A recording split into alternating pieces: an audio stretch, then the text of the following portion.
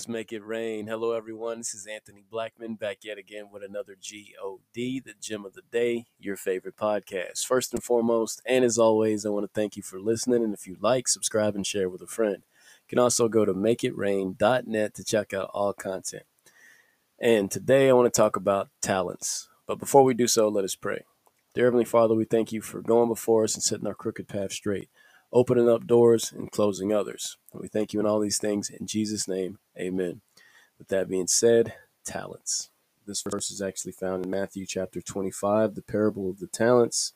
I kind of want to break it down just a little bit. When Jesus is giving this parable, he mentions this one man in particular with these talents who decided to bury what he was given.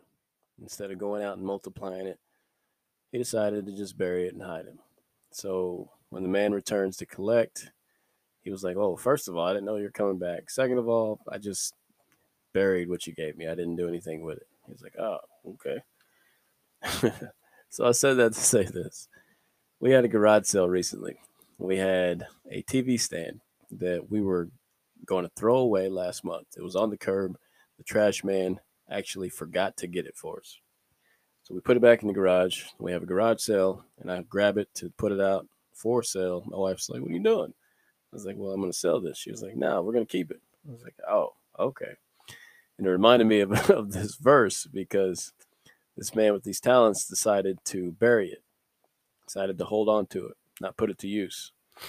And I thought about that, and I was like, wow, a lot of people correlate that with the gifts that we have within us.